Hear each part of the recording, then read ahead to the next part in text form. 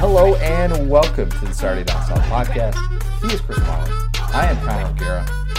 Spring football is in the books. It came, it went. Adios. See you next year. We're going to have actual football the next time that we are talking about live action. So that's good. I don't want that. I want 7-on-7s.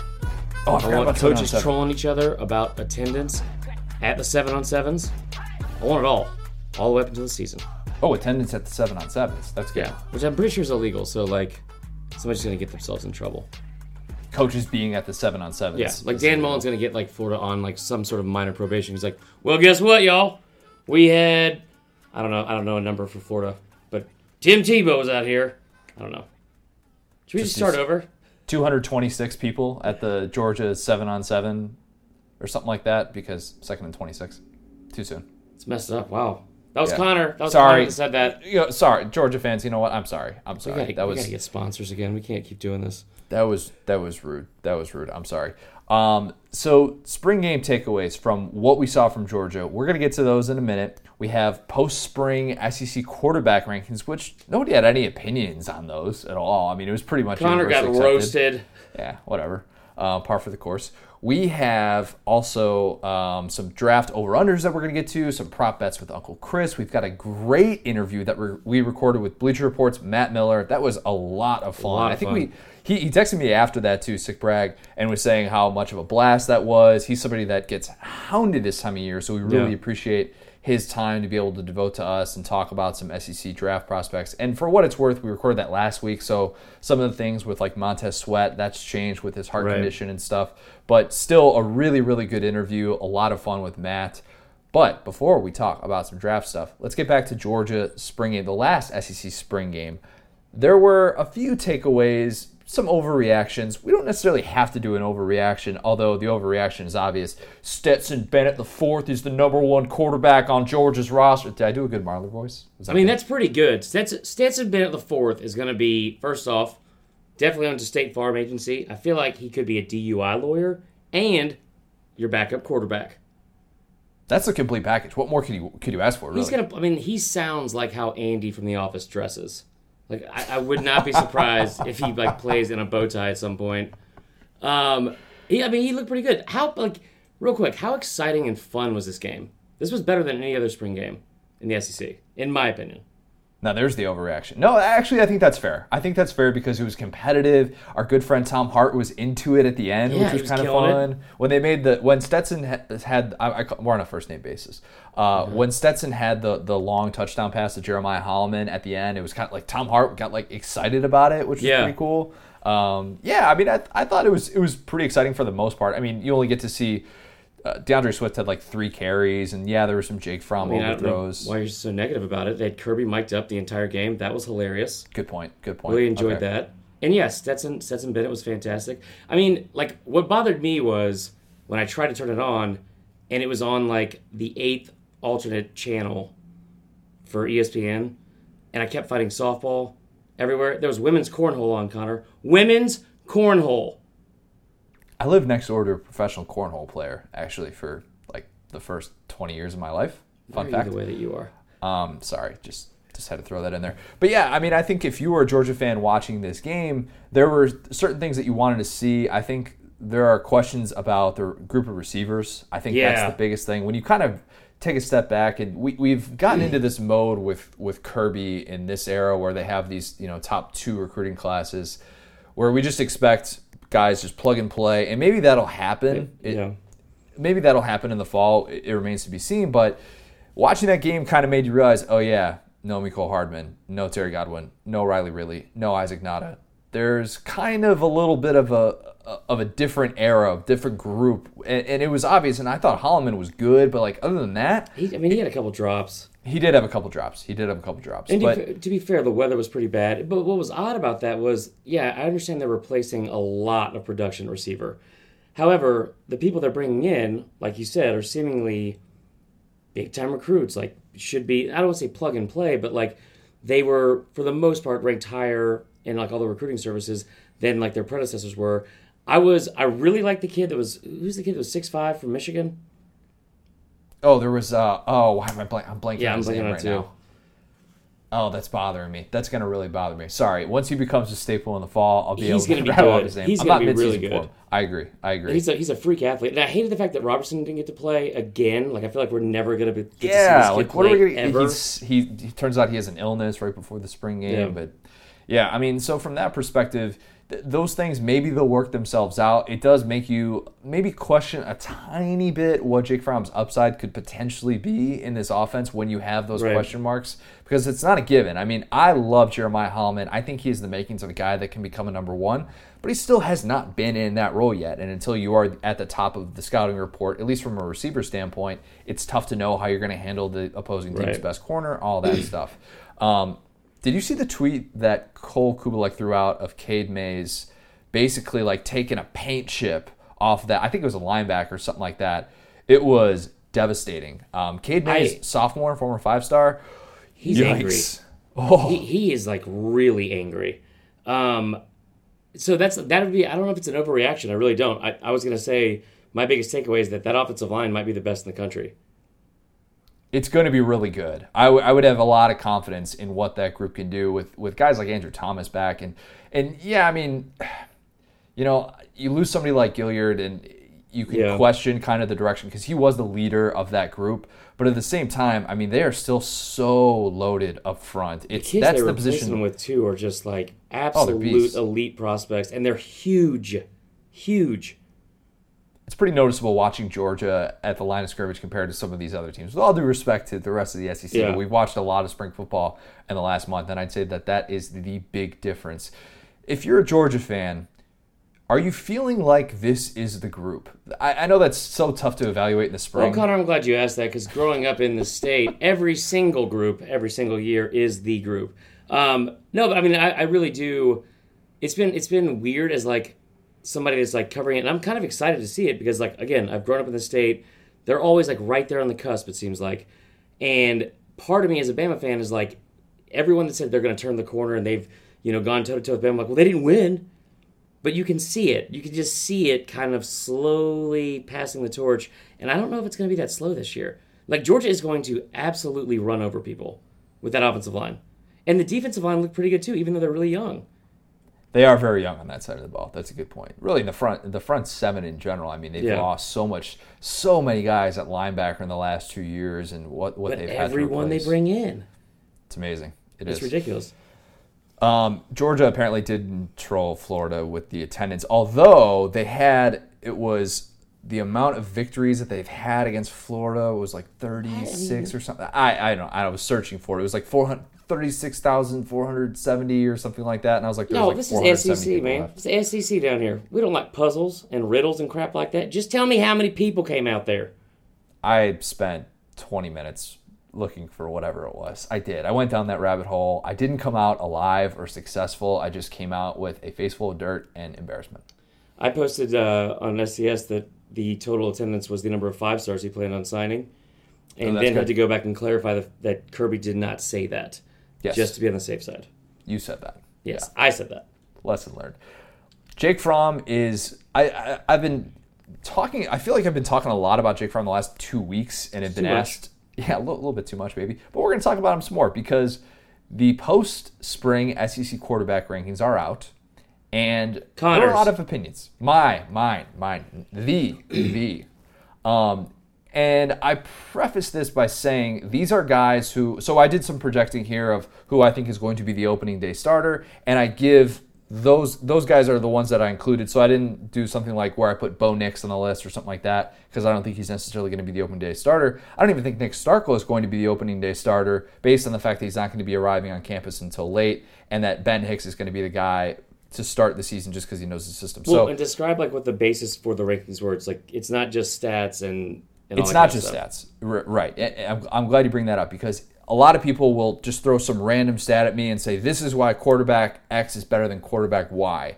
And my point is these are the guys that I would have the most confidence just turning the ball over to, saying go lead my team to a victory tomorrow. So I realized that that's going to favor guys who maybe didn't put up as big numbers. A guy like Joe Burrow. Or any numbers. Numbers are overrated, man. Let me tell you. I like that. That's good. But I think there are a lot of people that, and as I say with these quarterback rankings that I do every single week throughout the season, it isn't just a numbers game. Yes, numbers are part of the equation, and there are certain things that I look at more than others, but it doesn't just come down to that. It's who do I have the confidence to say, go win me a game, here's the ball. And a lot of guys are in different situations. I realize this is extremely subjective, and that's why there was so much disagreement. Yeah. So, and what I will say this, because I've been really excited to argue this with you. I was a little bit jealous that you went on a different show this morning, and they already brought it up. A couple, actually, sick brag. Yeah, okay, well, I mean, that makes me feel even worse about it, but that's fine. It's supposed to be my partner here. What I will say is this. I'm proud of you for the list you made and the rankings, because I don't feel like you made this list to get attention, to like take a hot take, like to just throw something out there like a Skip Bayless type thing, just say anything that will end up getting, traction. That also scares me that you believe the 8th best quarterback on this list. But no, I mean, that was one thing that frustrated me seeing the response from it was, one, if you want just a cookie cutter list of what every single other site is putting on there, that's not really what we do. So I enjoyed the fact that you went out of your way to, be ridiculous or say things that were going to come back to haunt you. I don't know. Let's get to the list. Let's go to the list. So number 1, Tua. Number 2, Jake Fromm. Number 3, Kellen Mond. Number 4, Joe Burrow. Number 5, Kelly Bryant. Number 6, Felipe Franks. Number 7, got a lot of flack for this, your boy, Jared Garantano. That's not what you got a lot of flack for, but... Number 8, I got a lot of flack for this as well, Malik Willis, Auburn. Number 9, Jake Bentley. Actually got a text from somebody who knows South Carolina very, very well and said that was actually on the money, so a little pat on the back there. Number 10, Keaton Thompson. Number 11, our friend, neighbor Terry Wilson. Number 12. Don't say that. Don't say our friend. He is. He's still our friend. I spelled his name wrong in here, too. I did not. I'm pretty sure it's like an I. No, it's not. With like a Nike check. Yes, I'm pretty sure. That's a lie. That's how I spell it. No.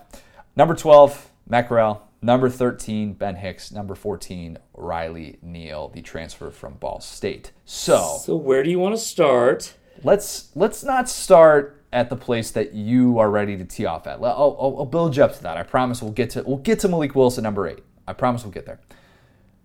I think there are some tiers in this list, and I broke it down looking at tier 1 is obvious.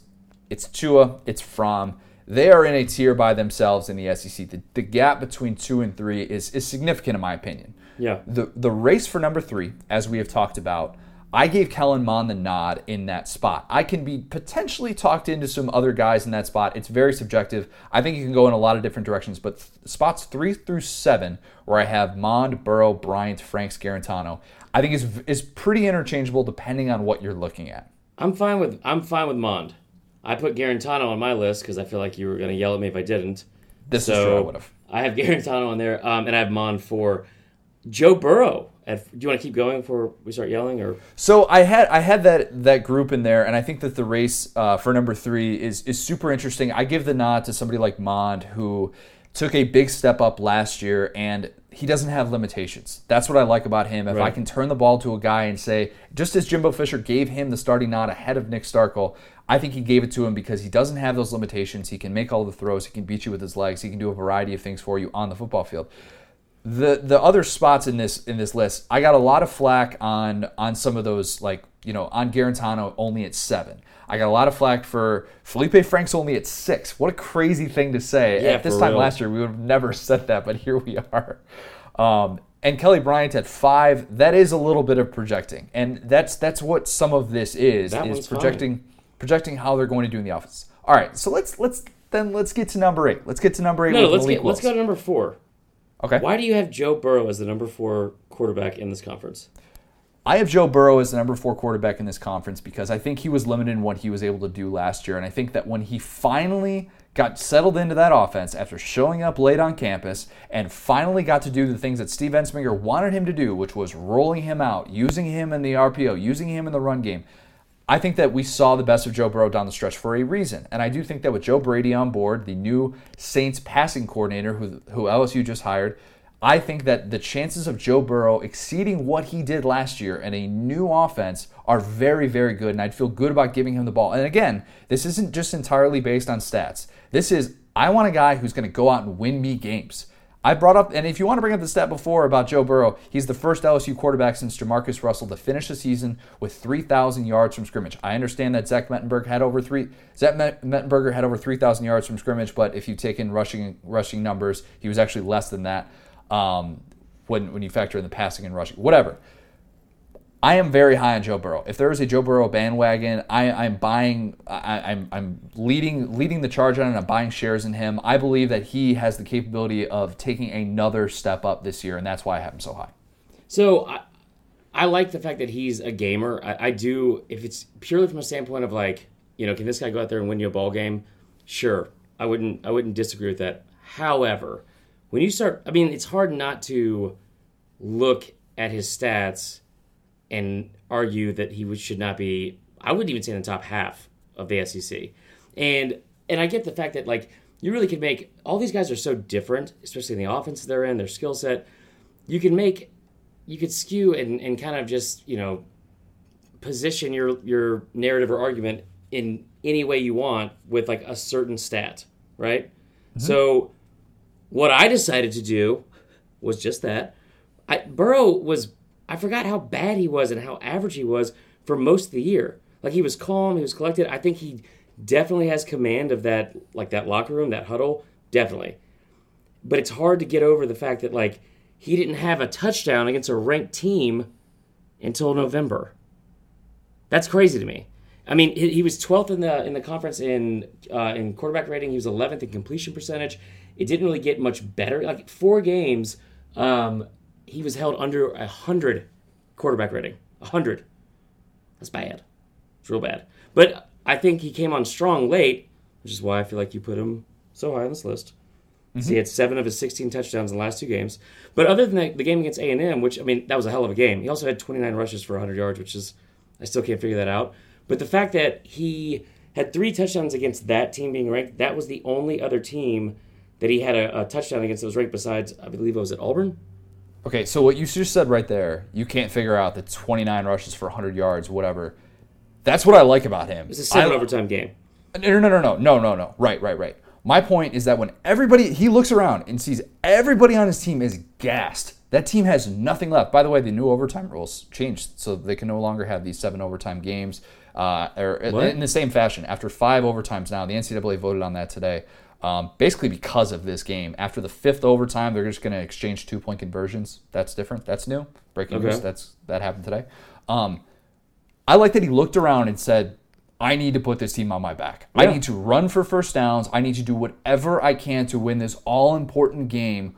This game, this moment right now is so important, and I recognize that I'm going to try and will this team to victory. I want a guy that's going to stand back there and do that. And say, I don't care how badly I get hit on these runs. Right. I don't care how many big-time throws I have to make. I don't care how many times my defense lets me down. I'm going to do whatever I can to lead this team to victory. And I think that Joe Burrow showing that side, that factored into my ranking. I'll be honest. It's not just racking up numbers.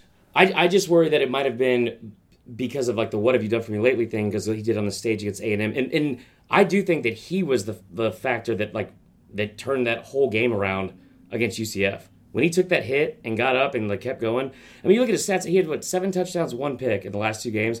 That's outstanding. That's great. What worries me, and to be fair on, like, to his point, like, he did play 8 defenses ranked in the top 50. 8. Yeah. In his first year. I just worry about he's not great in the red zone with, like, only 5 touchdowns, 3 picks. I don't know, because I worry that he doesn't do enough stuff early on, like, where he puts you in these bad positions, and I cannot get over the Florida loss. I still come back to the belief that they were decimated the tackle positions last year. They had also no true. backup quarterback situation because they lost 2 quarterbacks in the preseason, and then they didn't sign a quarterback in that class. And then Miles Brennan, as we found out, was injured. Steve Ensminger could not do all the things that he wanted to with Joe Burrow in that offense. And especially when you're weak at the tackle positions and you're thin at depth at quarterback, like, what do you do? I think it's a lot more difficult than what people gave him credit for. And so that I realized that part of this is projecting, and that's why I think that he is going to take a step up. Yeah. I think LSU has a top 20 scoring offense nationally this year. I know that's crazy to say. That's but crazy, I do think Cotter. I think that given the fact that he's got, I believe, 5 of his 6 top targets coming back this year as well, I think that's going to benefit him a lot. I think the addition of Joe Brady is going to be big with the RPOs. And I just think that this is a team that is ready to have maybe a little bit of a different identity than it had last year. I agree with everything you just said. And they do return 82% of their offensive production. And hopefully the schedule will be a little bit easier this year. It just worries me that, he was kind of non-existent sometimes in those big games. Let's go to Malik Willis at number 8. Jesus. That was the one that got you all fired up. So let me justify this a little bit first, and then I promise I'll give you the forum to tee off. Because I think that he is going to be the day one starter with Gus Malzahn calling plays. I know, weird sentence, crazy sentence. I think he's going to be put in really good positions to succeed. I think that we are going to see the Nick Marshall-like production from him at quarterback, where, yes, he has those moments where he makes a throw that you're just like, oh my gosh, please just get like a true natural pocket passer back there, and let's see what we can do when we have that, if you're an Auburn fan.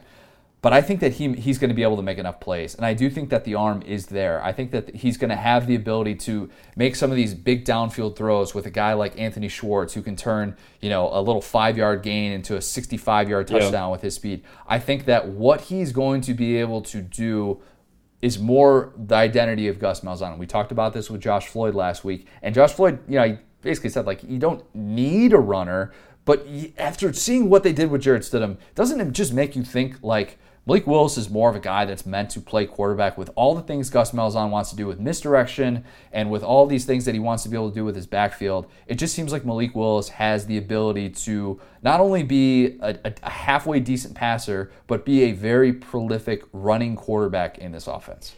I agree with that. And whoever plays quarterback for Auburn is going to have a huge benefit of the fact that they return all 5 offensive linemen, all 5, and they're all 5 seniors. So that is a huge help. So that probably, I would assume, factors into Gus' decision, where he feels like he probably gets a little bit more leeway in terms of, they're going to be protected.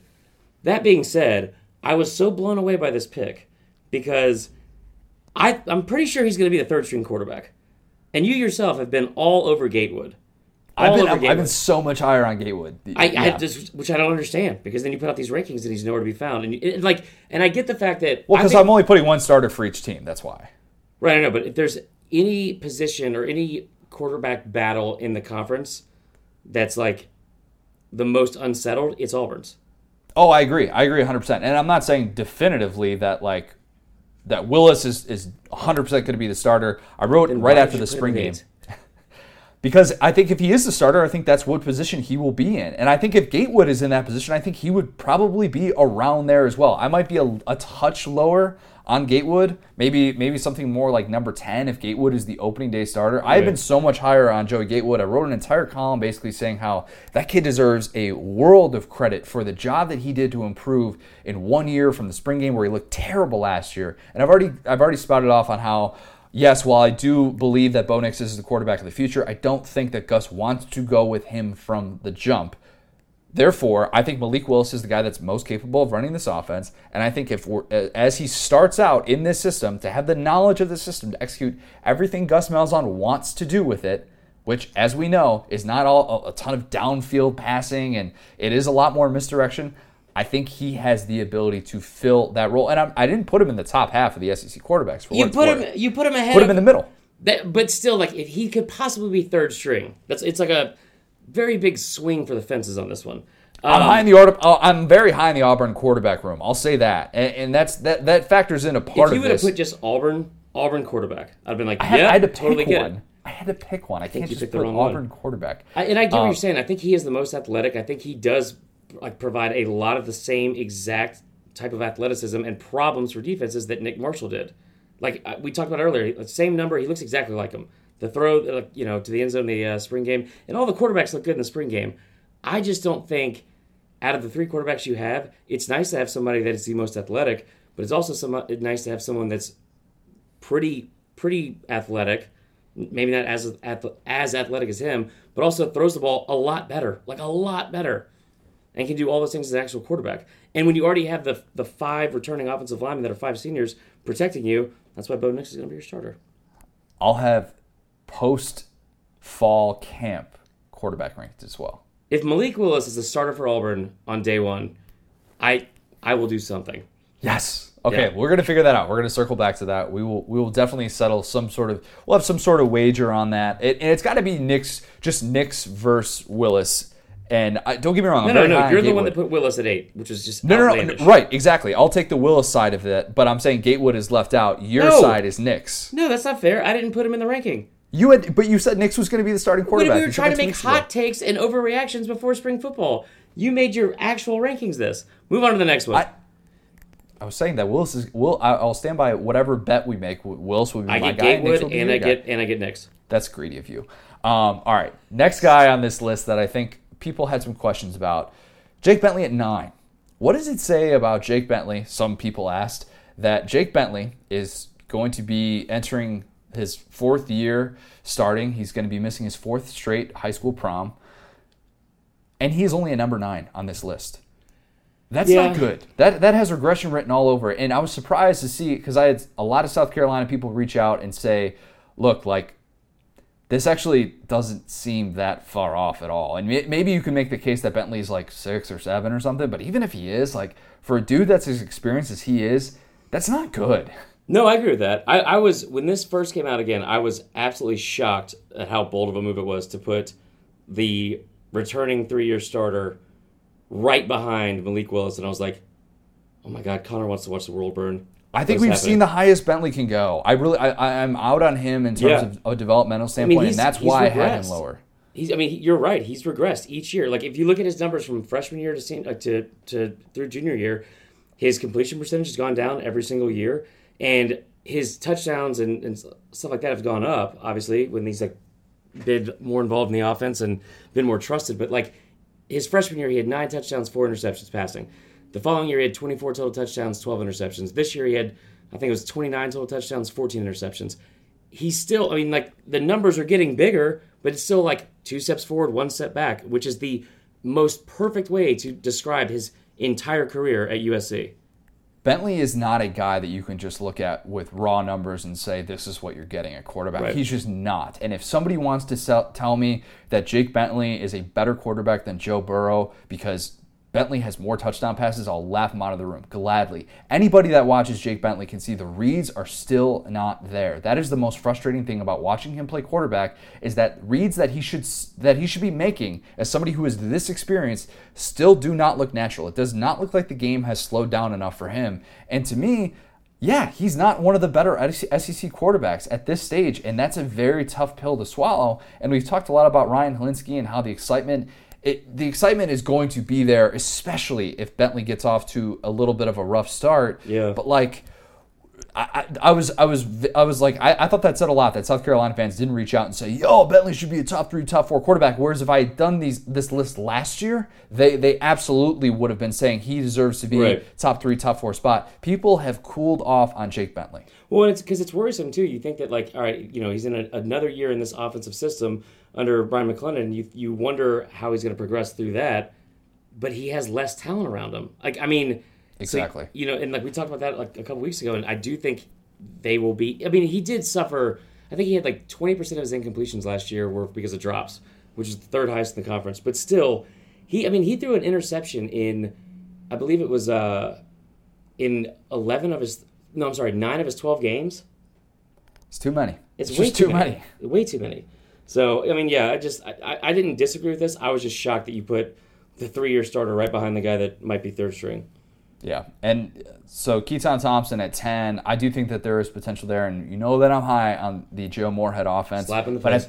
I think it's going to take a little bit of time with him, especially as it relates to his accuracy. I think Kylan Hill is going to be the focal point of that offense. Terry Wilson at number 11. I had people that said I was way too low, people tweeting at Terry Wilson saying, man, this guy's a hater of yours, blah, blah, blah. You know what? I like Terry Wilson from a skill set standpoint. I think the tools are there.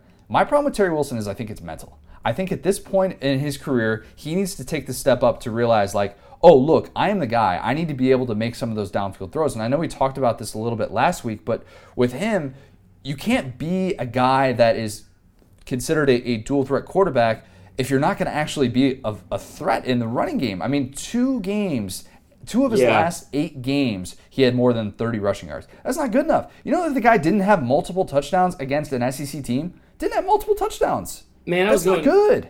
I felt bad when I saw this at 11, and I still think that's way too low. But I mean, because there are parts of his game that, especially like mid-October on, he was very good.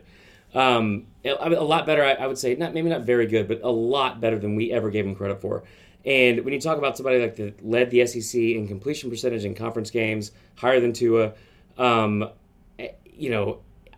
thought we probably didn't give him enough credit. But then you also look at, like, you're right, man. It's like a 3 or 4 hole hitter, like, squaring up to bunt.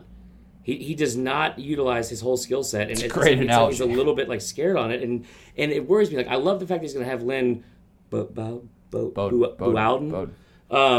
this year, but you wonder how it's going to look because that defense is not going to be as strong as it was last year. So you're not going to be able to depend on that. And when he would disappear in games, I mean, like, let's not forget about the game against Vanderbilt, because when I was looking at the stats, it was like, outside of that Vanderbilt game, he was really good, especially percentage wise. I think he was like 71% on completion percentage from October on. Vandy, he was 3 of 9 for 18 total yards. Not going to cut it. And that's one thing if you're rushing for a lot of yards and touchdowns, like you said, but he's not. No, and part of the problem, yes, he had that Mizzou game where that last drive was phenomenal. And that's what I like to see. And I gave Joe Burrow credit for that, of having that moment of looking around and realize, oh, this is on me. I need to get the job done. Yeah. But I still need to see it more on a consistent basis. You need to see more of the plays like he made at the end of the Florida game where you're just like, oh, man, this dude has it. And he is going to be – I think all of the capabilities are there for him to be a top 6, top 7 quarterback in this conference. But if I'm sitting here today turning the ball over to someone – I want somebody that realizes, like, look, I'm the man. I'm the guy. I can take this offense and I can lead it. And I question that with Terry Wilson at this point. But it is interesting. Gunnar Hoak, as we found out today, entered the transfer portal. Our guy, Mark Stoops, put your money in this bank. Put your money in this bank. Came out and said that Gunnar Hoak is somebody he would welcome back with open arms.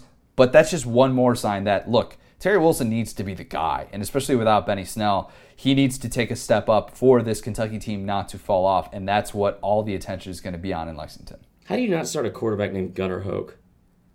It's a great question. I love Terry Wilson. I'm just saying, like, just name alone. Are we going to talk about Garantano and Franks or not? What do you want to say about Garantano? I mean, I don't understand why you have him 7th. Those are two big teams, 2 big names. I just want you to tell the audience why you are the way that you are. So I give Garantano a little bit of a break from the standpoint of having to deal with new coordinators and new offenses every single year. And in hindsight, did Tyson Helton limit some of his abilities? Probably. Could Garantano make some of those downfield throws? Probably. Is he going to be able to do that with Jim Chaney? Let's see. I think he has the ability to do that. But as of right now, that's something that we don't necessarily know.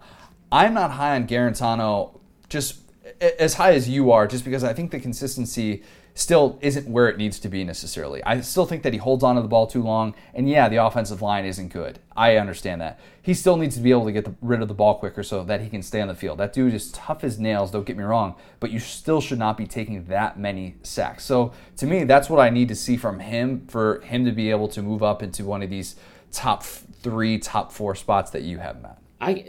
You're wrong. I'll just say that. I don't know. 3 is probably too high, admittedly. 3 is probably too high for him, but... And this is purely based on projection because, he had 23... He got sacked 23 times last year, which I think was like the 6th most in the conference, something like that. It was actually not as bad as I thought.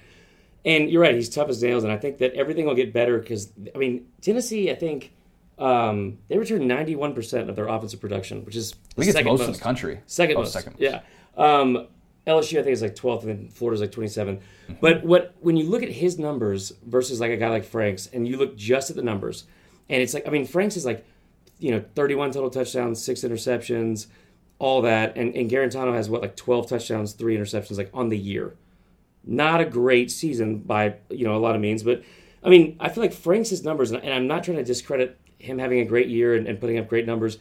It's a lot like Dan Ugla. You know what I mean? Like, he hit, 230, but he dropped, 25 home runs. I'm not as impressed with Felipe because... I think in games where he had way more help around him, way more help than Garantano had. And you saw Garantano who was able to, his QB rating, I think Franks' QB rating is the lowest out of all the returning quarterbacks in the SEC.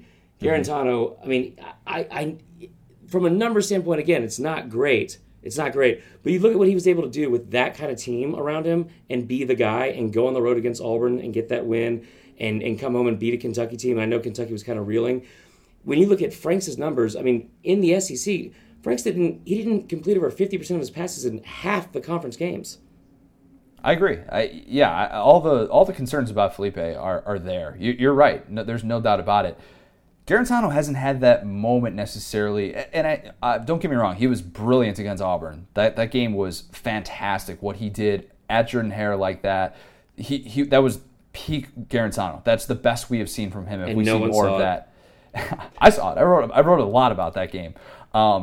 Felipe had that moment against Michigan as well, where it looks like Felipe realized, okay, this Michigan defense in the middle of it is awful. And I can expose this weakness. I can just run up the gut. I can do all these shotgun draws and just go straight at this defense that doesn't have Devin Bush, a guy that we expect to be picked in the first round of the NFL draft. Mm-hmm. And I like it when a quarterback can recognize that. It's not just, because we said throughout the year, Mullen is scheming these guys wide open. And I still think that there's a lot of that to Felipe's game, and that helps him a lot, and he's going to get the benefit of the doubt in that regard. And that's why his numbers are so good, especially in the red zone.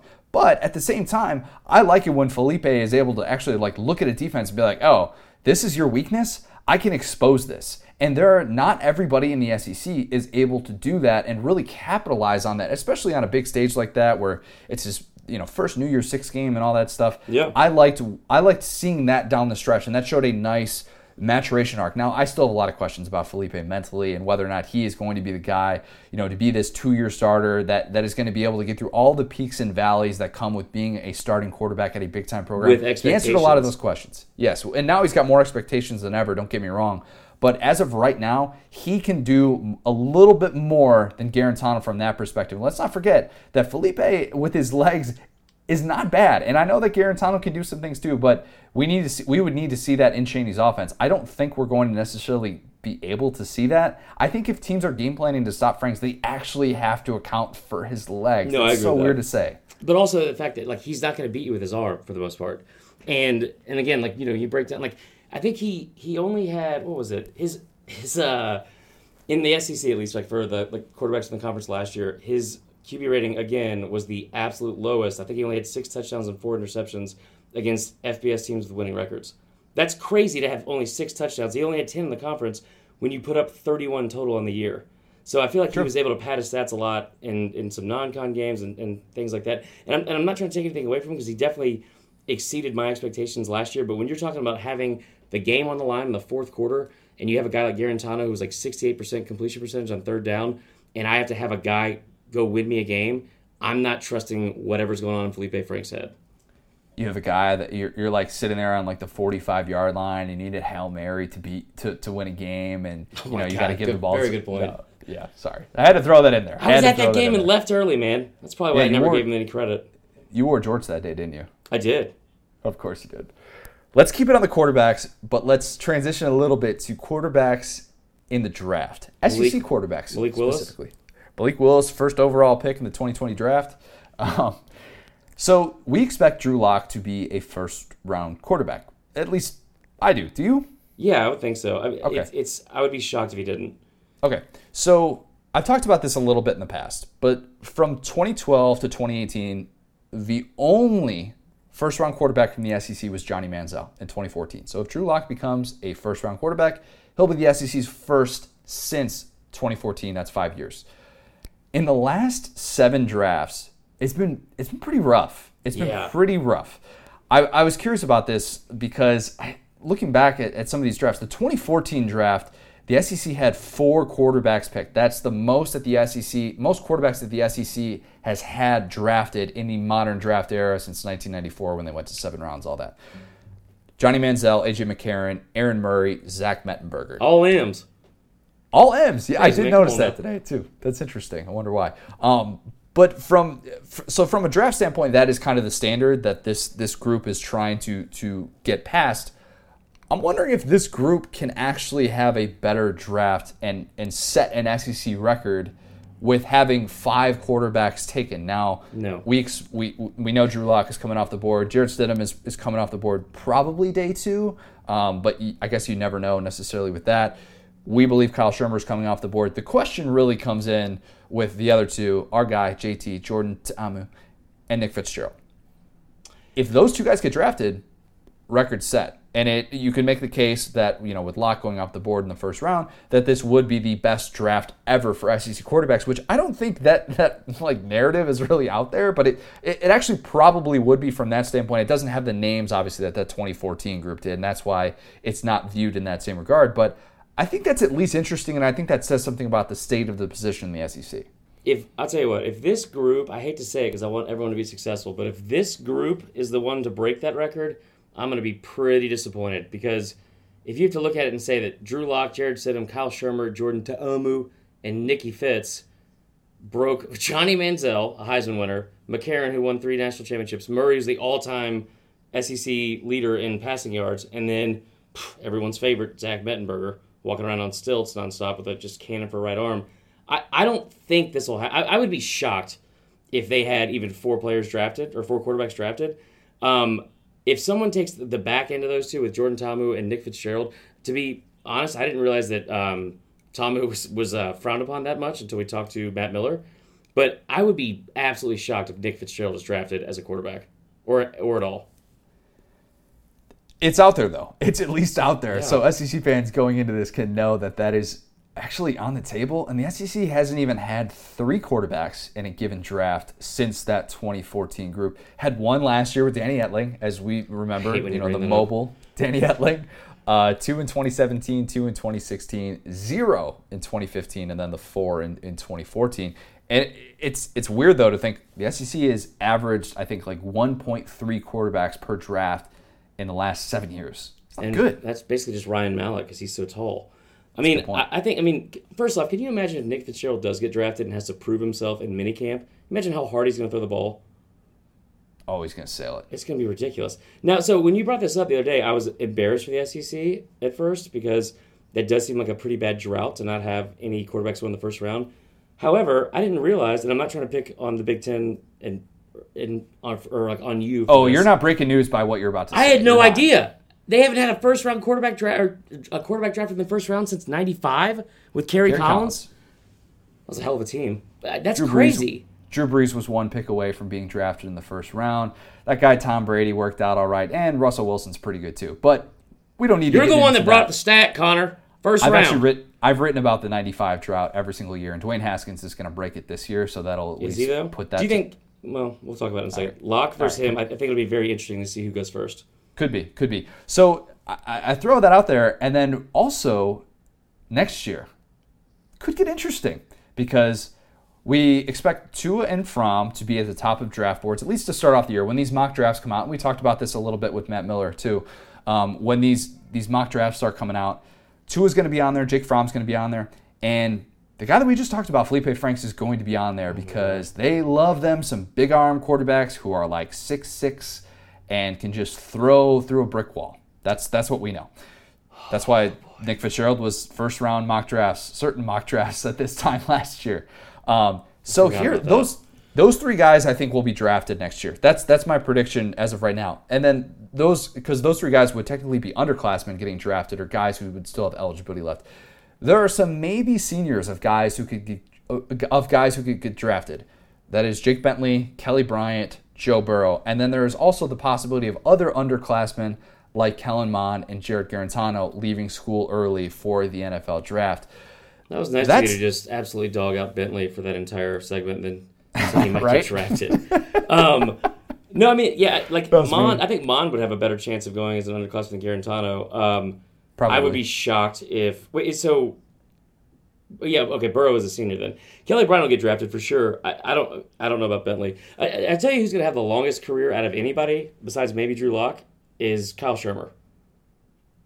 I think Kyle Shermer's going to have... Okay, that's interesting. Just because of the fact that he's going to be one of those guys that, 10 years from now, you see him on the sideline holding a clipboard, and you're like, oh, Smart kind of the kid. Chase Daniel thing. Yeah, went to Vandy, all that kind of stuff, has a lot of connections. Coach's son. Coaches. I mean, I like Stidham. Stidham is such a great, safe pick as a quarterback here, but... the SEC gets a bad rap for the whole quarterback thing, but when you really look into it, they have 5 starting quarterbacks in the NFL. That's 3rd out of the Power 5 conferences, so not great. But I think the Pac-12 has the most with 7, and then the ACC has 6. But Wait, the SEC has 5 starting quarterbacks right now? They have, let's see, Cam, Stafford, Ryan Tannehill, Dak, and... Tannehill is not SEC. Oh, what? He was only Big 12 competition. Where's A&M at? It was only Big 12 competition. Where is A&M at? Is Von Miller an SEC great? Yeah, he is now. You should see all the recruiting pitches they get to. All the guys are recruiting. But then the Big 12 has, I guess, 4 then. So the SEC would have 4, and then they'd be tied with the Big 10 and the Big 12. I think that the first round conversation is at least interesting because I think a lot of people look at that and they try and make these narratives and come up with, the Pac-12 is the conference of quarterbacks and all that stuff. So that's why I bring it up, and it's something to follow along. Let's go to draft over-unders. We have a lot of stuff to get to right now with this. Speaking of quarterbacks, I set the over-under at picks that we're going to have to wait to hear Drew Lock's name called at 10.5. What are you taking? I'm going to take the under. And I don't like it. 10th. Yeah, 10th. I mean, just only because, right before we started doing this podcast, I was looking at one of the websites that has the actual prop bets, for the draft, that you can bet on. And they had Haskins at over under, 6.5, before he's picked. And right as we got on here, it was moved to, I believe it was 15.5. So that leads, or I'm sorry, it was moved to 10.5. Which is even with Locke. So that leads me to believe there probably might be something going on. I feel like Haskins is going to end up dropping back to 15 to Washington, or somebody's going to trade for him. I think the Giants thing is a big smokescreen. I think the Giants take Haskins at 6, and they just don't want to make it look so obvious. They should, man. In my opinion, Haskins is the best quarterback in the draft. Oh, wow. I've been saying that for a while. But, I think that the under would hit. We have a mock draft, Adam Spencer and I, that's coming out on Wednesday, I believe, where we traded picks back and forth. I was not invited. You actually were, but then we kind of realized logistically that it might be kind of a mess because picking your brain is apparently a mess. No, it's not. That was mean.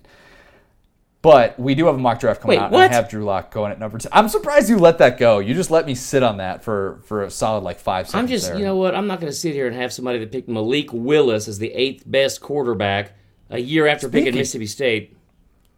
Speaking of Auburn quarterbacks, yes, Jarrett Stidham. Rounds that we'll have to wait to hear Jarrett Stidham's name called. I set the over-under at 2.5. Yeah, I think under. I think he goes so in round 2. It's going to be a 2. second-round pick. Yeah. Okay. He's going to be good, too. He's a very safe pick. He has, all, the physical, the measurables, the intangibles, all those cliches. I think he's going to be good. I think he's super intriguing. And safe and intriguing aren't necessarily opposites, but I think that we're going to find out a lot about Jarrett Stidham in the first year or so of his career because he's somebody that could be viewed as a guy that could be number 2 on somebody's depth chart to go play for somebody who gets injured, or if he gets taken by I don't think he'd get taken by somebody like the Dolphins because their whole tank for Tua thing that would kind of spoil his development with that. But anyways, I do think that he's going to have a chance to succeed in the NFL. I think it's actually over. I think he ends up going in the 3rd round. I think he falls a little bit. Hold on. This whole thing about my brain, wasn't I the one that said Quinnen should have been ahead of Bosa? Come on, man. We'll see. We'll see what bother me for weeks. Picks that we're going to have to wait to hear either Montez Sweat or Jeffrey Simmons' name called. Keep in mind, we found out about the heart condition with Montez Sweat. Apparently, he is expected to fall in the draft. As we know with Jeffrey Simmons, he has the torn ACL, so the possibility of him playing in 2019, unless he's playing for Will Muschamp, are pretty much out the window. So I set the over-under for that at 20. In other words, do you think that one of them will come off the board in the first 20 picks? Yes, without a doubt. Without a doubt. Without a doubt. Currently, looking at this right now, the Vegas prop bet is Montez Sweat over under 7.5. I don't know if that's been updated since this whole heart condition has come out. Literally just updated it. Okay, well that's interesting. I will take the over on him not going in the first 7.5 picks after all this. After all this story broke this week. Jump on it now. Yeah, I would definitely do that. And that's a shame because I think if they're both healthy at 100% and there aren't those questions, I think that in my opinion they're both top 10 talents in the draft, and I don't think they're going to be picked as such. And I think there's a decent chance that both of them end up falling. I'm actually going to take the over on this. I know I've been so high on everything Mississippi State, but I just think that when stuff like this comes out this late in the process with the draft, and I think with Simmons, it's more likely that a team that doesn't necessarily need a plug-and-play guy right away would be more willing to take a chance on him late in the first round, given the injury stuff. Seahawks could be a fit. Over under 3 Bama players picked in the first round. So Vegas has it at 2.5. I'm going to take the over. Because you're definitely getting 2 with Jonah Williams and Quinnen Williams. And I just feel like every year I wonder if they're going to get like 4, 5, or 6. I think they've had the most players drafted in the first round of any team in like 6 or 5 of the last 8 years. But they're not going to this year. I think they'll get 3, but it's going to be close. Okay, so you have a push. No, I think they're going to get, well, I mean, it's at 2.5. My over-under. These are my over-unders. That's not how you set an over-under. You got to have a hook on it so you can pick the over or the under. Yeah, but, okay, I probably should have gone with 2.5.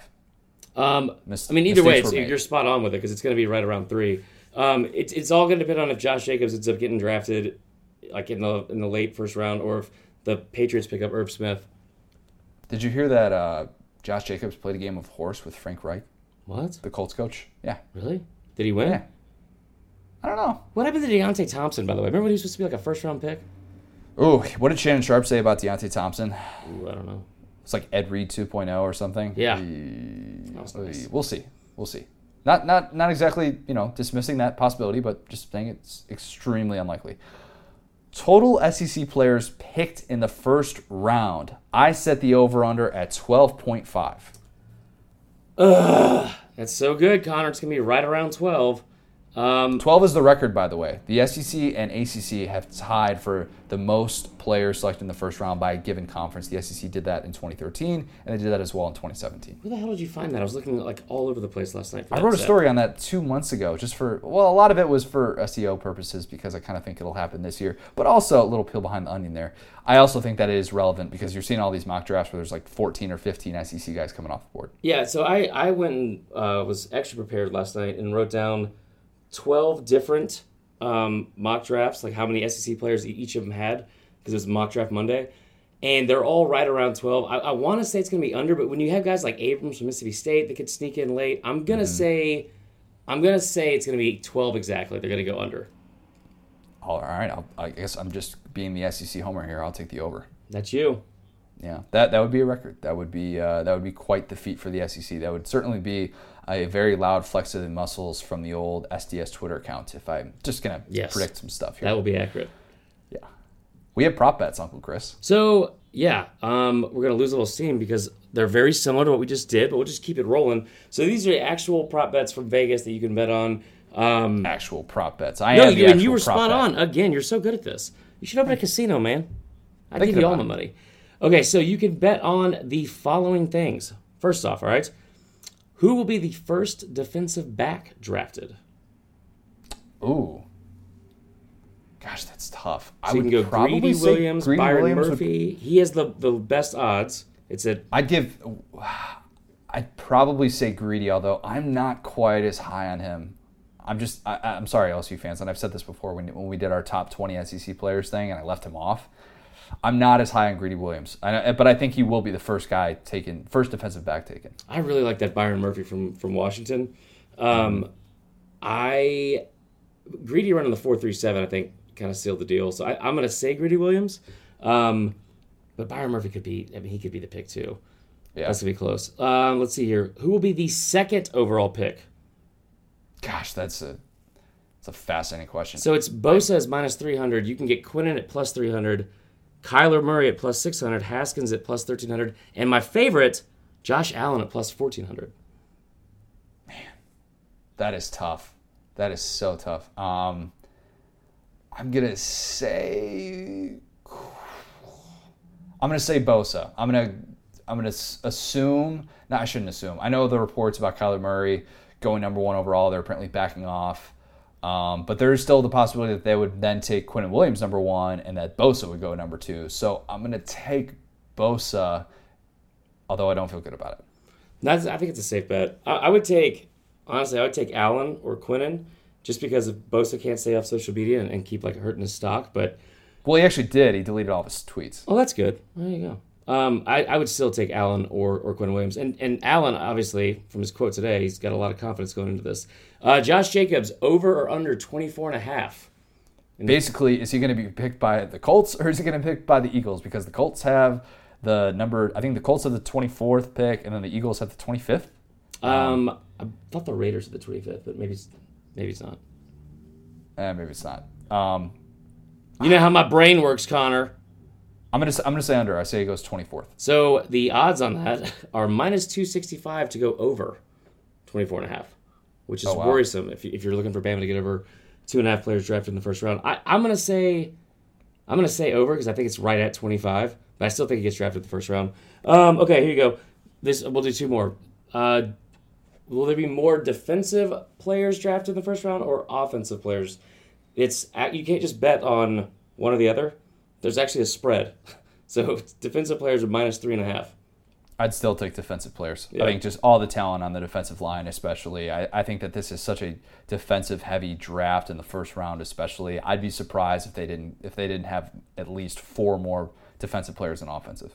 Yeah, I would agree with that. Because that's 18 to 14. I mean, there's like all the mocks have it like 20 to 12 or something like that. That's crazy. So yeah, that'd be my guess. And again, all the people that are going to sneak in late are for the most part. I feel like everyone that I've heard this week is like a defensive back, so or like a safety or something like that.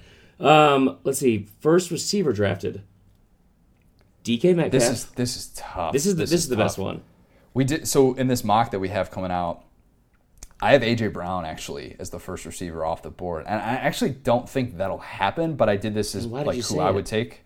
No, because I did it as who I would take.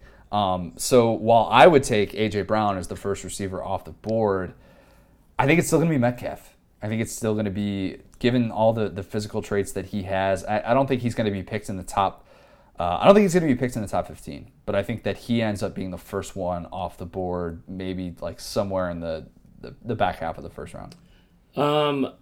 So he is. I'm trying to think here. He's the favorite, and then Hollywood Brown from Oklahoma is the second betting favorite. I would take him, and honestly, I kind of like that the AJ Brown pick or the I don't know. I'm gonna mess this name up. N'Keal Harry. Yeah, Arizona State. Yeah. So okay, last one. How many quarterbacks will be drafted in the first round? Over, under 3.5. Man, I'm gonna take because it's basically asking you, do you think Daniel Jones is a first-round quarterback? Exactly. Because we think that Kyler Murray, we think that Dwayne Haskins and Drew Lock are the 3, dare I say, locks of the first round. There it is. Gosh, just from all this crap I've been hearing about Daniel Jones, and that's not to say that he's going to be a bust necessarily. I just don't buy into it. I'm going to probably say over, although I would not like seeing that. So I think he's the third best prospect. I would take him over Kyler Murray, to be honest, because I don't think Kyler Murray's going to be successful in the NFL. Anyway, so I would say, I'm still going to say under because I don't think they're going to take him at 32 because it's basically how the Pats going to take him or not. Last one, we're doing one more. DK Metcalf, over under 18.5. This was over under 12.5 right before we came on as well. Ooh. Oh, man. I'm gonna say over. I'm gonna say that he gets picked after the, 19th pick or later. That's what I'm gonna go with too. Yeah. There's not a lot of teams that have these big time receiver needs. Also, that's what I've noticed in the first part of the draft, and that kind of factors into the equation. Yeah. So, let's go to somebody who knows a little bit more about the draft than we do. Matt Miller of Bleacher Report. Great interview with him. He played Family Feud. One of the better interviews I think we've ever had. Yeah, I don't he's need to hype great. this up too much, but he's great. If you're not following him on Twitter yet, I mean, you probably are because he's at NFL Draft Scout. That's actually something that we got to ask him about. But he was a great, great interview. So let's get to that. Our interview with Matt Miller. We're now excited to be joined by a very, very special guest. It is Bleacher Report's Matt Miller. You already follow him on Twitter at NFL Draft Scout. Matt, let's start right there because I've always wondered that about you. I feel like you have the handle that all of draft Twitter wishes that they had. How are you the first one to get that Twitter handle? Man, guys, I'll tell you, you're probably the third or fourth people to ask me that this year, and I've honestly never been asked that question before. So it's surprising to me. I think it says on Twitter when you join. I don't remember exactly like when the moment was that I joined, but I know at the time, like I didn't work at Bleacher Report. Bleacher Report might not have even been created yet, but I worked in marketing, and so I ran social marketing, which like sounds like a job now, but in 2009 or probably 2009 it really wasn't. But I did a lot of like search engine optimization, and I was running like our Facebook page and things like that where Instagram was kind of taking off a little bit, and so I knew a lot back then about what keywords do I want to put in, because I kind of thought of Twitter as like my resume for hopefully getting a job in football. And so it was like, well, what do I do? And it was like, well, I want to scout the NFL draft. And so it was like, yeah, that's a pretty damn good Twitter name. So I don't know how no one else had that, but it was just like in that time of, like my whole world was marketing and like keywords and searches and things like that. And it was like, all right, well, when people join Twitter, they're going to search NFL draft. I want them to follow me. And I guess it paid off. I don't know. I really felt like, it took me a long time to gain any steam on Twitter. I assign most of my credit to Bleacher Report and not to like getting a catchy username on Twitter, but maybe it's both. I don't know. I love that. You have a lot of steam on Twitter right now. That's definitely for sure. You made some big news last week by moving Quinnen Williams up to number 1 on your big board ahead of Nick Bosa. Is that a product just of how well everybody has said Williams has really performed during this pre-draft process with the interviews, or is that maybe more so digging a little bit deeper into tape and realizing that he pretty much does everything well? It was for me, honestly, tape, because I'd heard that, things, you've been in this business as long as I've been. You have a lot of friends across the country who work for different teams. And I'd heard all the things about, like, man, Quinnen came in for a visit and we love him. And it's like, yeah, and I knew that. But for me, it really came down to a couple of factors. I think, number one, the fact that Nick Bosa's had 2 pretty serious injuries in 4 years. And I worry about that because I think some of my biggest misses all time as a draft evaluator is betting on guys who were hurt and thinking that they were going to get better in the NFL. And it doesn't happen very often. People who have a history of injury tend to get hurt more in the NFL. And so I think with Nick, you can look at his injuries, you go look at his brother's injuries. Like, they're built very similarly. Joey's been banged up a lot in the NFL too. So that factored in for me. But then this thought like started seeping into my mind, and I started like bouncing it off some of my co-host at Six Football. I bounced it off some people in the NFL, and it was like, I actually think that Nick Bosa is maxed out. Like, you look at him and he looks like a statue, right? But then also there's this point that, like, okay, his dad was a first-round pick and his brother was a first-round pick, and now he's going to be a first-round pick. Like, he's gotten great coaching at Ohio State. He's also had great coaching at home. How much better can he get than he is right now? Like, he's not going to get stronger. He's not going to get that much bigger. He's not going to get that much faster. Kind of is who he is. Quinnen Williams is a 1-year starter at Alabama who, for me, came out of nowhere. So with Quinnen, I see room to get better, even though, like, Alabama, I think is the pinnacle of a coaching staff, and Nick Saban's amazing. But I think there's actually room for him to get better with more reps, with more training. You guys probably know better than anybody the work he's done on his body, on his frame. So I see Quinnen as someone who has some room to shoot ahead of them. I like Nick Bosa a lot. I'm not trying to downplay his talent in any way, but if I had to put my money on one of them to be the better player 5 years from now, I'm going to take a chance on Quinnen Williams. Matt, as somebody who's gotten into an argument with my current co-host about these 2 players on Twitter, I cannot thank you enough for that assessment. I checks in the mail. I appreciate that. Following up with that, though, Bama has several prospects who have been given quote-unquote first-round grades, much to Nick Saban's displeasure. How many Bama prospects do you actually see going in the first round? Yeah, man, Nick Saban's got a rough down there, doesn't he? Definitely Quinnen. I mean, Quinnen will go first round without a doubt. I think Jonah Williams has a chance to go top 10, so he'll be a first-round pick. Josh Jacobs should. I have been mocked by my podcast co-host, so I feel you, man, for saying that I think Josh Jacobs is a better running back prospect than Leonard Fournette was. Every time I say that, people are like, I don't know how much I can curse on your podcast. So I might not be able to repeat what people say, but they're always surprised when I say that. So if it were up to me, Josh Jacobs would be a surefire first rounder. I don't care about the 40 times. Like, who cares? I'll watch the dude put people in their grave when they try to tackle him in the open field. He's a great receiver. So I think when it's all said and done, Josh will be a first-rounder. After there, I think that's probably the drop-off. So I would say, you probably actually set the over-under at 2.5 for Alabama this year, which is surprising because there are a lot of Alabama players that are going to get drafted. I think Irv Smith is a round 2 guy. Deontay Thompson's a round 2 guy. Christian Miller and Mac Wilson are round 2 guys. Damian Harris is a round 3 guy. So there's going to be a lot of Alabama players drafted, a lot. And there's quite a few more that will be day 3 type players. But there's not that top end, which is funny because for me, the top player in the draft is from Alabama, and I have Jonah Williams top 10, and I have Josh Jacobs top 10. But there's probably going to be 3 guys in the top 32, and then we'll see them peppered throughout. So I've been workshopping this take for the last 2 months, and you're probably the best person to tell me if I'm right or wrong about this. I've been saying that if Montez Sweat wore an Alabama uniform during his college career, he'd easily be a top 5 pick. Do you agree or disagree with that?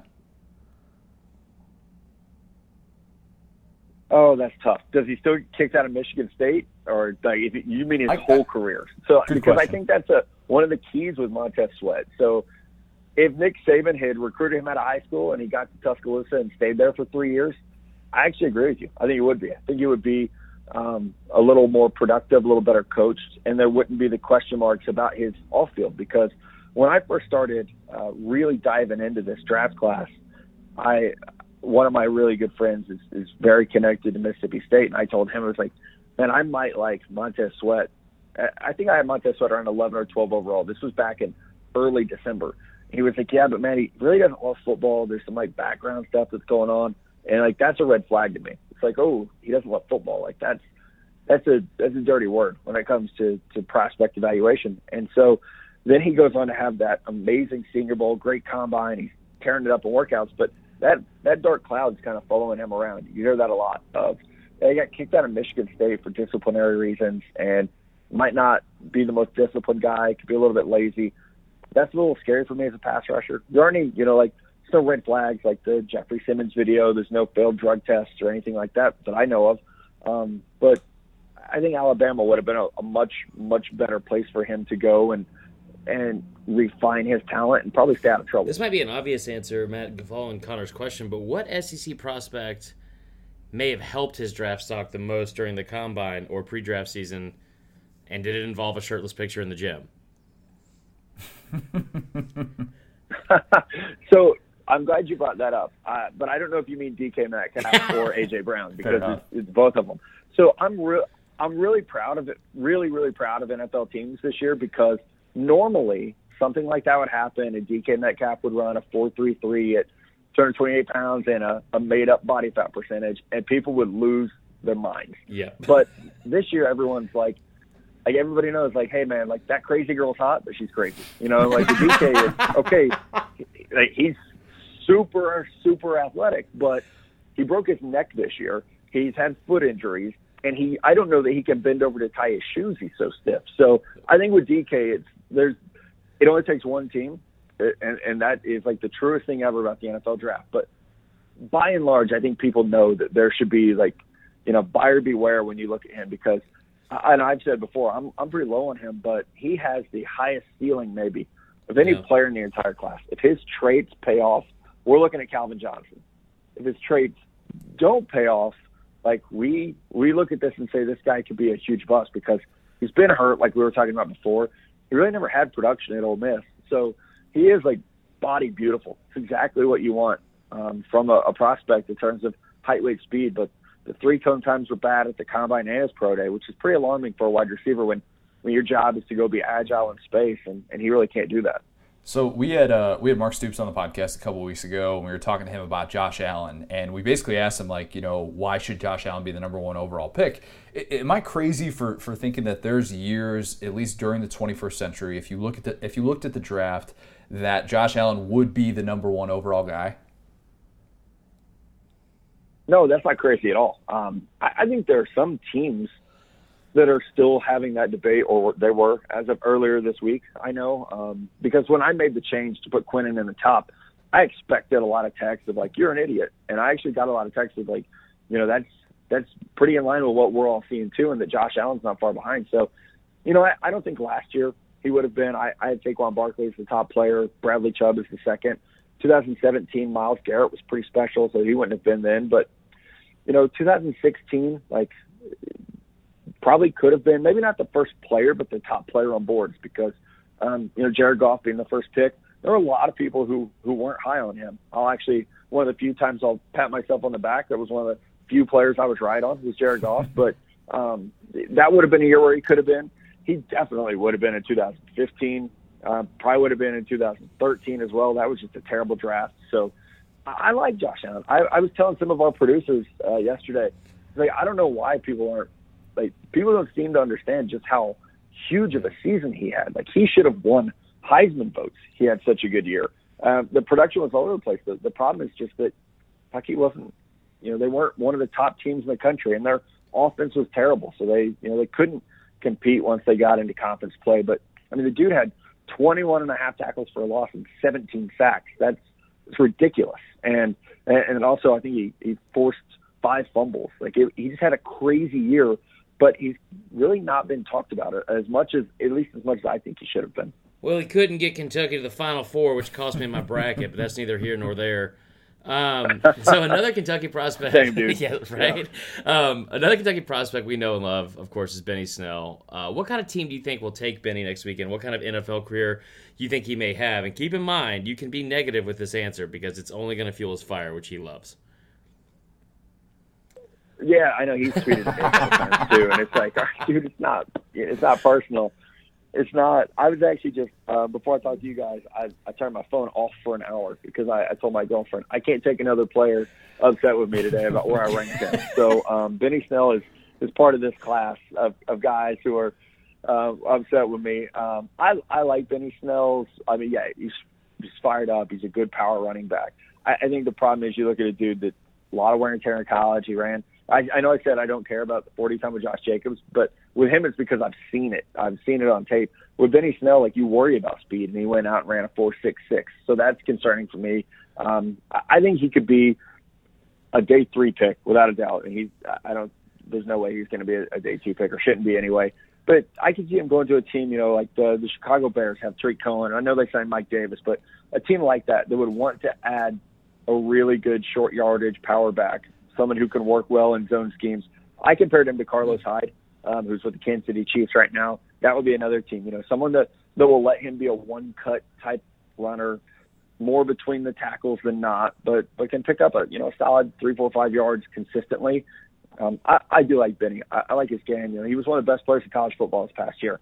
Unfortunately, that doesn't always mean you're going to be a great NFL player, even in the SEC. So I think there's a lot of when I didn't like him in season as a prospect, a lot of people struggle with that. It's this guy's he's dominating. He's near the top of the charts in terms of rushing. He's this big personality. He's on game day every week. Why don't you like him? And he just I don't know that he has the outside vision. He really doesn't have the outside speed. The lateral agility is not there to make people miss in the backfield. So you start to get typecast as, all right, well, you're probably a short yardage or goal line type back. And unfortunately, those guys just aren't valued. And they're definitely not as much as they used to be because now the NFL game is so much about spreading it out and speed. And it's starting to look like the Big 12 with a little bit of defense being played. Okay, but what if I told you that he has an up-and-coming rap career? He's a better rapper than Le'Veon Bell. Benny the Bandit is going platinum. Does that kind of change your mind of him or no? No, man, I would say it's good that he has a second revenue stream. So good for him. Oh, man. That's awesome. We had him listening to this the whole time, by the way, Matt, just so you know. He's been on this phone call. That's good. I was actually waiting for that. That would have been – someone should do that. Someone should get me or Todd McShay or whatever to trash a prospect and be like, by the way, Benny Snell's on the phone. Yeah, that would be hilarious. You guys should do that. So we've got I've got one more question for you before we do our rapid fire Family Feud NFL Draft Edition. So a few months ago, and I talked to you about, I realized that you're about a couple weeks away from putting out your 2020 mock draft and already moving on to that next class. But I was wondering if you could give us a little bit of a teaser. How high are you going to have Tua and Jake Fromm? Yeah, I'm fun to talk about that because I'm like the ultimate let's get into next year kind of guy. That my coworkers at Bleacher Report hate me because it'll be day 3 of the draft and I'm like, hey, let's tease next year. Let's just like, let's roll the graphic. Here's my top 10 for next year. I'm higher on Jake Fromm. I honestly am. I love Tua. Like, God, I love watching Tua play. But, I think with him, I worry about arm strength a little bit. I worry about how long he holds the ball in the pocket. Obviously, being banged up this year made it tough to get a good evaluation of him, because by the time I really started watching, not just to enjoy the game or to break down the college aspect of it, he was so hurt. It was hard to watch. They're almost polar opposites. Jake Fromm is almost more of like a game manager. He beats you with his mind, and he's really accurate. And I got a chance to watch him in person against LSU, which was probably the worst game he's ever played in his life. And so it was like, oh man. But then he bounced back so well the week after, and that was really big to me. It was okay. Like, you went into Death Valley and you got your tail kicked, and it was like this hot, like sunny day, and everybody down there was just trashed, and it was loud, and I was part of that. So it was great. I mean, it was fun, but.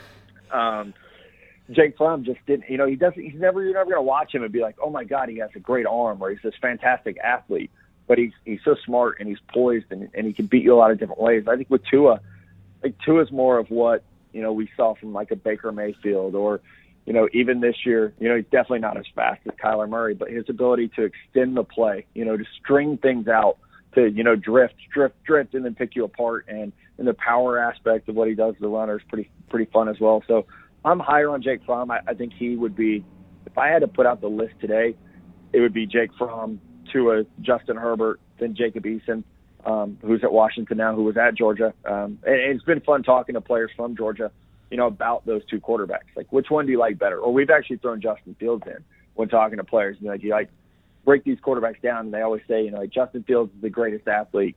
Jacob Eason has this huge arm, just he's the traits guy, but Jake Fromm he's the mental guy that's just on a different level than a lot of college quarterbacks at that. So that's something that I really value. But it's gonna be fun. This 2020 draft class is gonna be crazy, with the receivers coming out of Alabama, receivers coming out, Clemson, of Michigan. Then you got all the quarterbacks, Chase Young, AJ Epinesa. There's basically my top 10 right there. I just spoiled it. It's gonna be a fun year. Well, I mean, I will say that Fromm is 0-2 against Tua, and I don't see the Dolphins tanking for Fromm. But we'll move on from that, Matt. We will move on from that. So we're going to get you out of here on a little family feud. We called it that because I couldn't think of anything creative. It's just rapid-fire questions. There's nothing to do with family feud. There's some points involved, but I got 9 questions. We got that's good. We got about 2 minutes on the clock. We can go over under. It doesn't really matter. Are you ready to play? Just rapid-fire, first thing that comes to mind. Yeah, I'm ready. All right, here we go. First question. If you were a character on The Office, who would you be? Michael Scott. Hey, man. I was going to say Todd Packer after that Fromm thing over Tua. It's fine. It's a good answer. So first beer you're drinking. I know you're a beer guy. First beer you're drinking to celebrate the end of NFL draft season.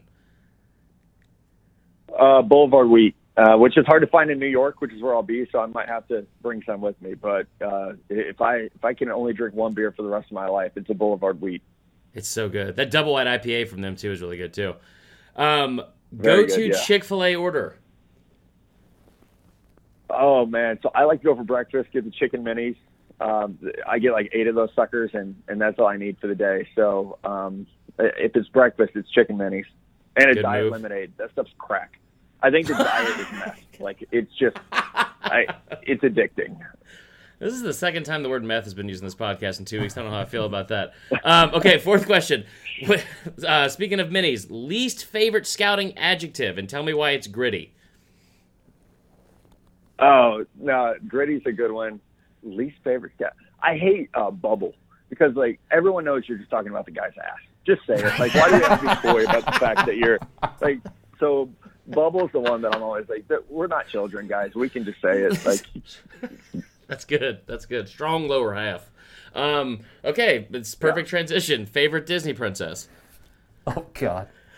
Oh, Jasmine. Jasmine for sure. Nice! Yes, exactly. Okay, she was like Cartoon Kardashian. Moving on. Next one, bucket list concert.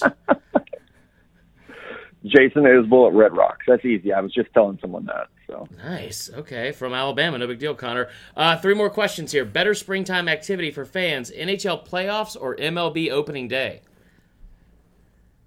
MLB opening day. I say that as a Royals fan, and we went to opening day or opening weekend, and it snowed on us. It was 30 degrees and it snowed. But I love the NHL playoffs. I'm a Predators fan, but there's nothing like opening day when the weather's great. That's true. Okay, two questions left. You've heard of Kill, Marry, Blank. Draft, sign, cut. Yeah. Jared Stidham, Kyle Shermer, Jordan Ta'omu.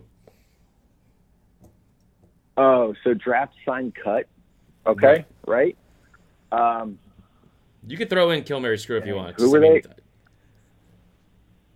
Okay, who were the 3 quarterbacks again? I was getting caught up on the not F, Marry, Kill. Okay. Okay, Jared Stidham, Kyle Shermer, and Jordan Ta'omu. Oh, okay, this is easy. Yeah, I'm going to draft Stidham.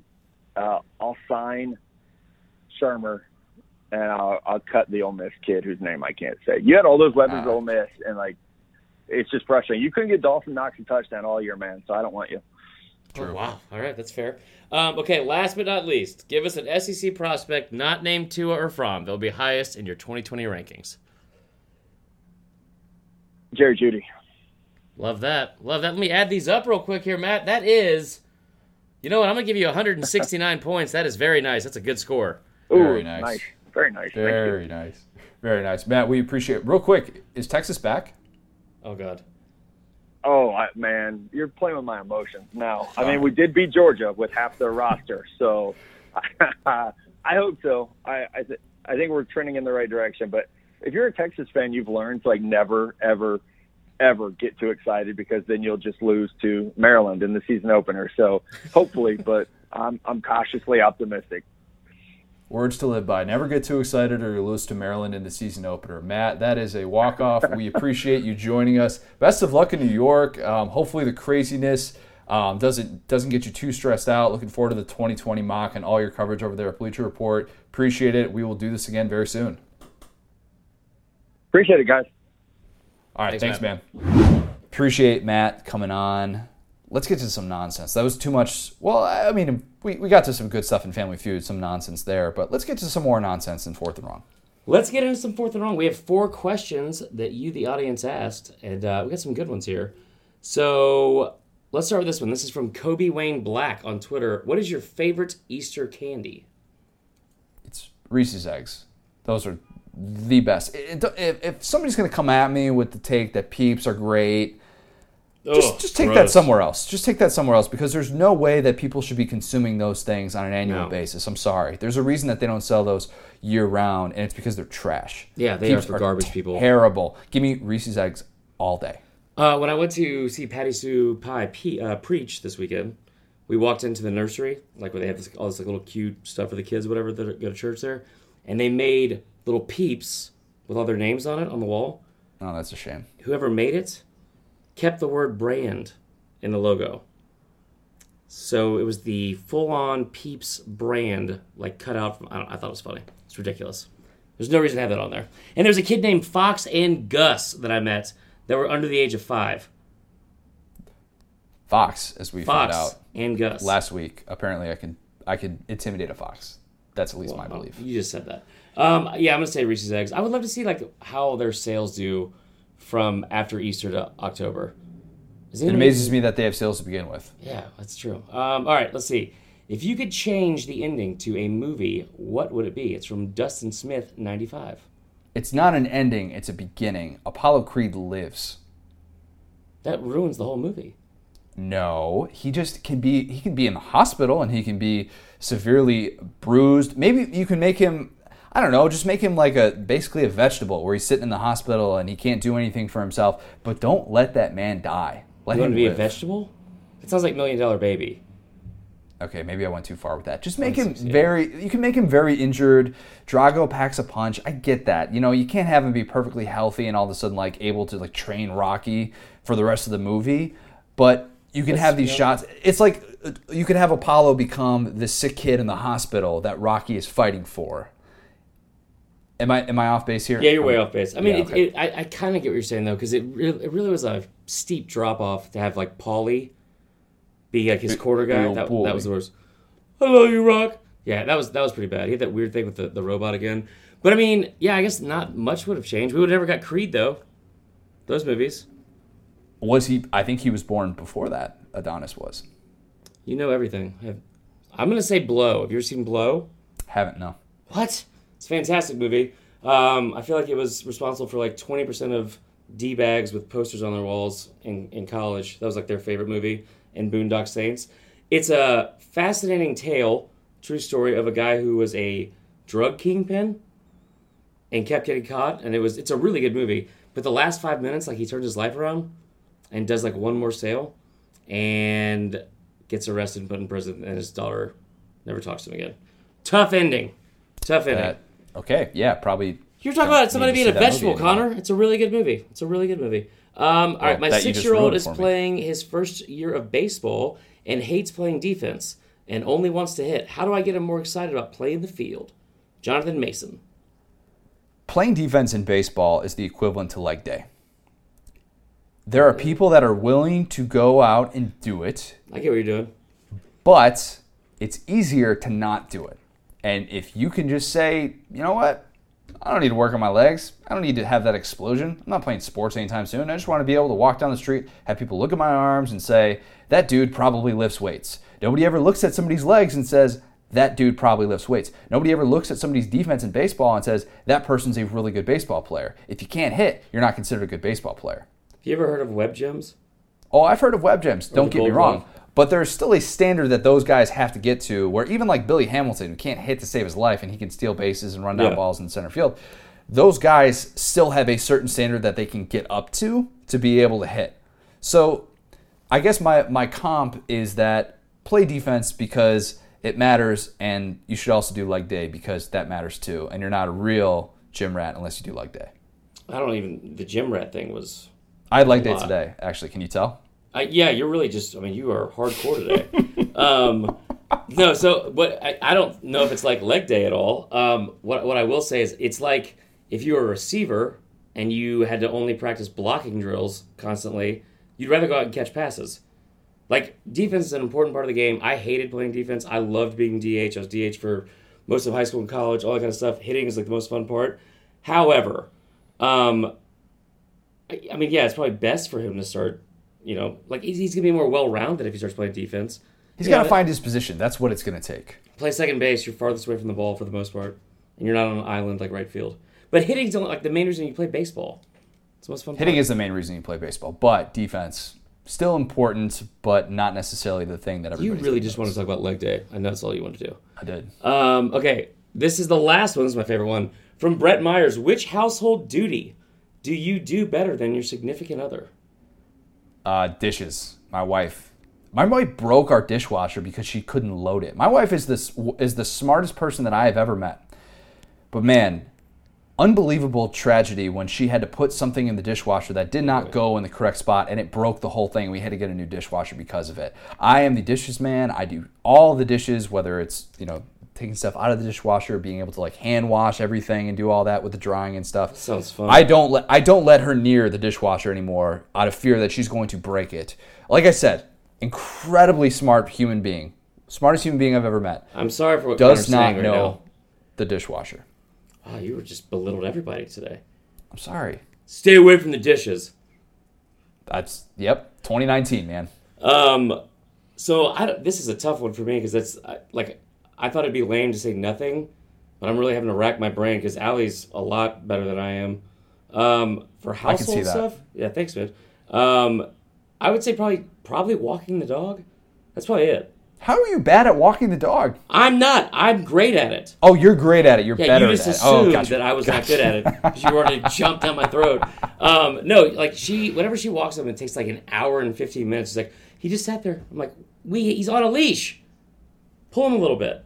My parents were not pleased with the rearing of our fake child this weekend because of how... Don't call Casey your fake child. He's our fake child. And it's not... Oof, man. That kid, he's going to have a gluten allergy. He's soft. How did we get into a conversation with me, you, and Will about who has relieved themselves on the carpet before and Queso? You were sending cat videos. I sent a cat video. To a text thread with men. I also tweeted that. Don't hate. Don't hate on Rudy, all right? Jerk. All right. We have, and it might mean too much, and it was one that we could see coming. There's more context to this. In case you missed it, at the Gurgling Cod tweeted out a picture that he got from his buddy of experiencing Easter in the SEC for the very first time. So the picture showed on the one side of this graphic that the pastor was pointing to, it was Georgia. And under Georgia, it read the following things: sacrifice for sin, eternal life, new life, free from power of sin. And on the Florida side, you can guess what it read. Going to hell. Sin, death, sinful nature, slave to sin. So I would have never guessed that's what it said. Stunning, right? That's so and aggressive. I even tweeted out, on Sunday morning, on Easter morning, I said, if your pastor has some sort of comp about Jesus rising from the dead and comparing it to whatever football team that you root for, it might mean too much. Yeah. So I guess this is not necessarily that, but I actually went and did a little bit of research on this. So the pastor is Sean, I think it's Sean C. from a church in Athens, and I went and I watched the clip. I watched like 8 minutes of this clip of the lead up to it, and as Pastor Patty Sue could attest to, there was a point behind this message. It wasn't just throwing it out there with nothing. Her name in this at all. So he was trying to explain Paul's message in Romans, and he basically said like how Adam was on one side and Jesus was on the other, and how human beings are born now human beings were born like Adam, but because somebody like Jesus came along, we are also because Jesus died for our sins, all that stuff. I don't want to get into a Christianity spiel here, but he was using that to try and explain this point, and he basically used this comparison of if Paul came to Athens, Georgia, and tried to make this comparison today in 2019, here's how I think he'd do that. And obviously he's doing that a little bit tongue-in-cheek, but it's still... It was nice of Georgia fans to see that graphic that was just absolutely 100% explicit about their rival being sinners, but not to get upset about that graphic. Right. Direct all their energy at the one that I made about Kirby Smart. I will say that Patty Sue, when she gave her... she had a great service. It was awesome. She got so happy. They did this little children's sermon, I guess, where they bring all the kids up and they give them little, little mini sermon and toys and stuff like that. So one of the girls comes up and she's 2 years old, so her mom's with her. And my mom starts off and they're all shy and quiet. She goes, so Easter's kind of like a surprise. Do you guys like surprises? What are some good surprises and some bad surprises? And everyone there is 7 years old and under, so they're just quiet. All of a sudden the mom on the end just goes, she was a surprise. And just points at her daughter, and I was like, woo! It was incredible. It was incredible. What a moment for Easter Sunday church. Yeah, man. Savage this year. Dang, that is really going for it. She's probably an Auburn fan. That's all we got today. I shouldn't say that's all we got because that was a long pod. That was a really long pod. If you've listened to all of this, thank you. I assume everybody listens to the very end because they love Fourth and Wrong. We have Facebook Live still Monday nights. Wednesday this week. So if you're listening to this, if you're listening to this on Wednesday, you're coming home from work or whatever, that is tonight that you will have Facebook Live. Make sure that you are following us on Instagram so that you can yell at Marler and critique him about his graphics that he throws out there. We got to 50,000 new followers though since I took over. Should have been a good day. Once we get to 69,000 new followers, it's going to be a big day. A very nice day. Follow us on Twitter at the SDS Pod, at CMarlerSDS, at CJ O'Gara. Come yell at us about quarterback rankings, whatever you want. Thank you for listening. I'm not sure what we're going to do next week in terms of if we're going to have interviews or stuff, but we're going to be recapping the draft and doing all that and talking about Well, I don't know if you and Adam are going to have your own podcast by then, so we'll just see, Connor. Coach Guys, Joe, if you want to join in on social media with me and ridicule this draft, let me know. We'll do it together. I have no doubt about that. We will definitely do that. Coach O, we got you? Yeah, I mean, do more. Talk to you next week. Whoop, whoop.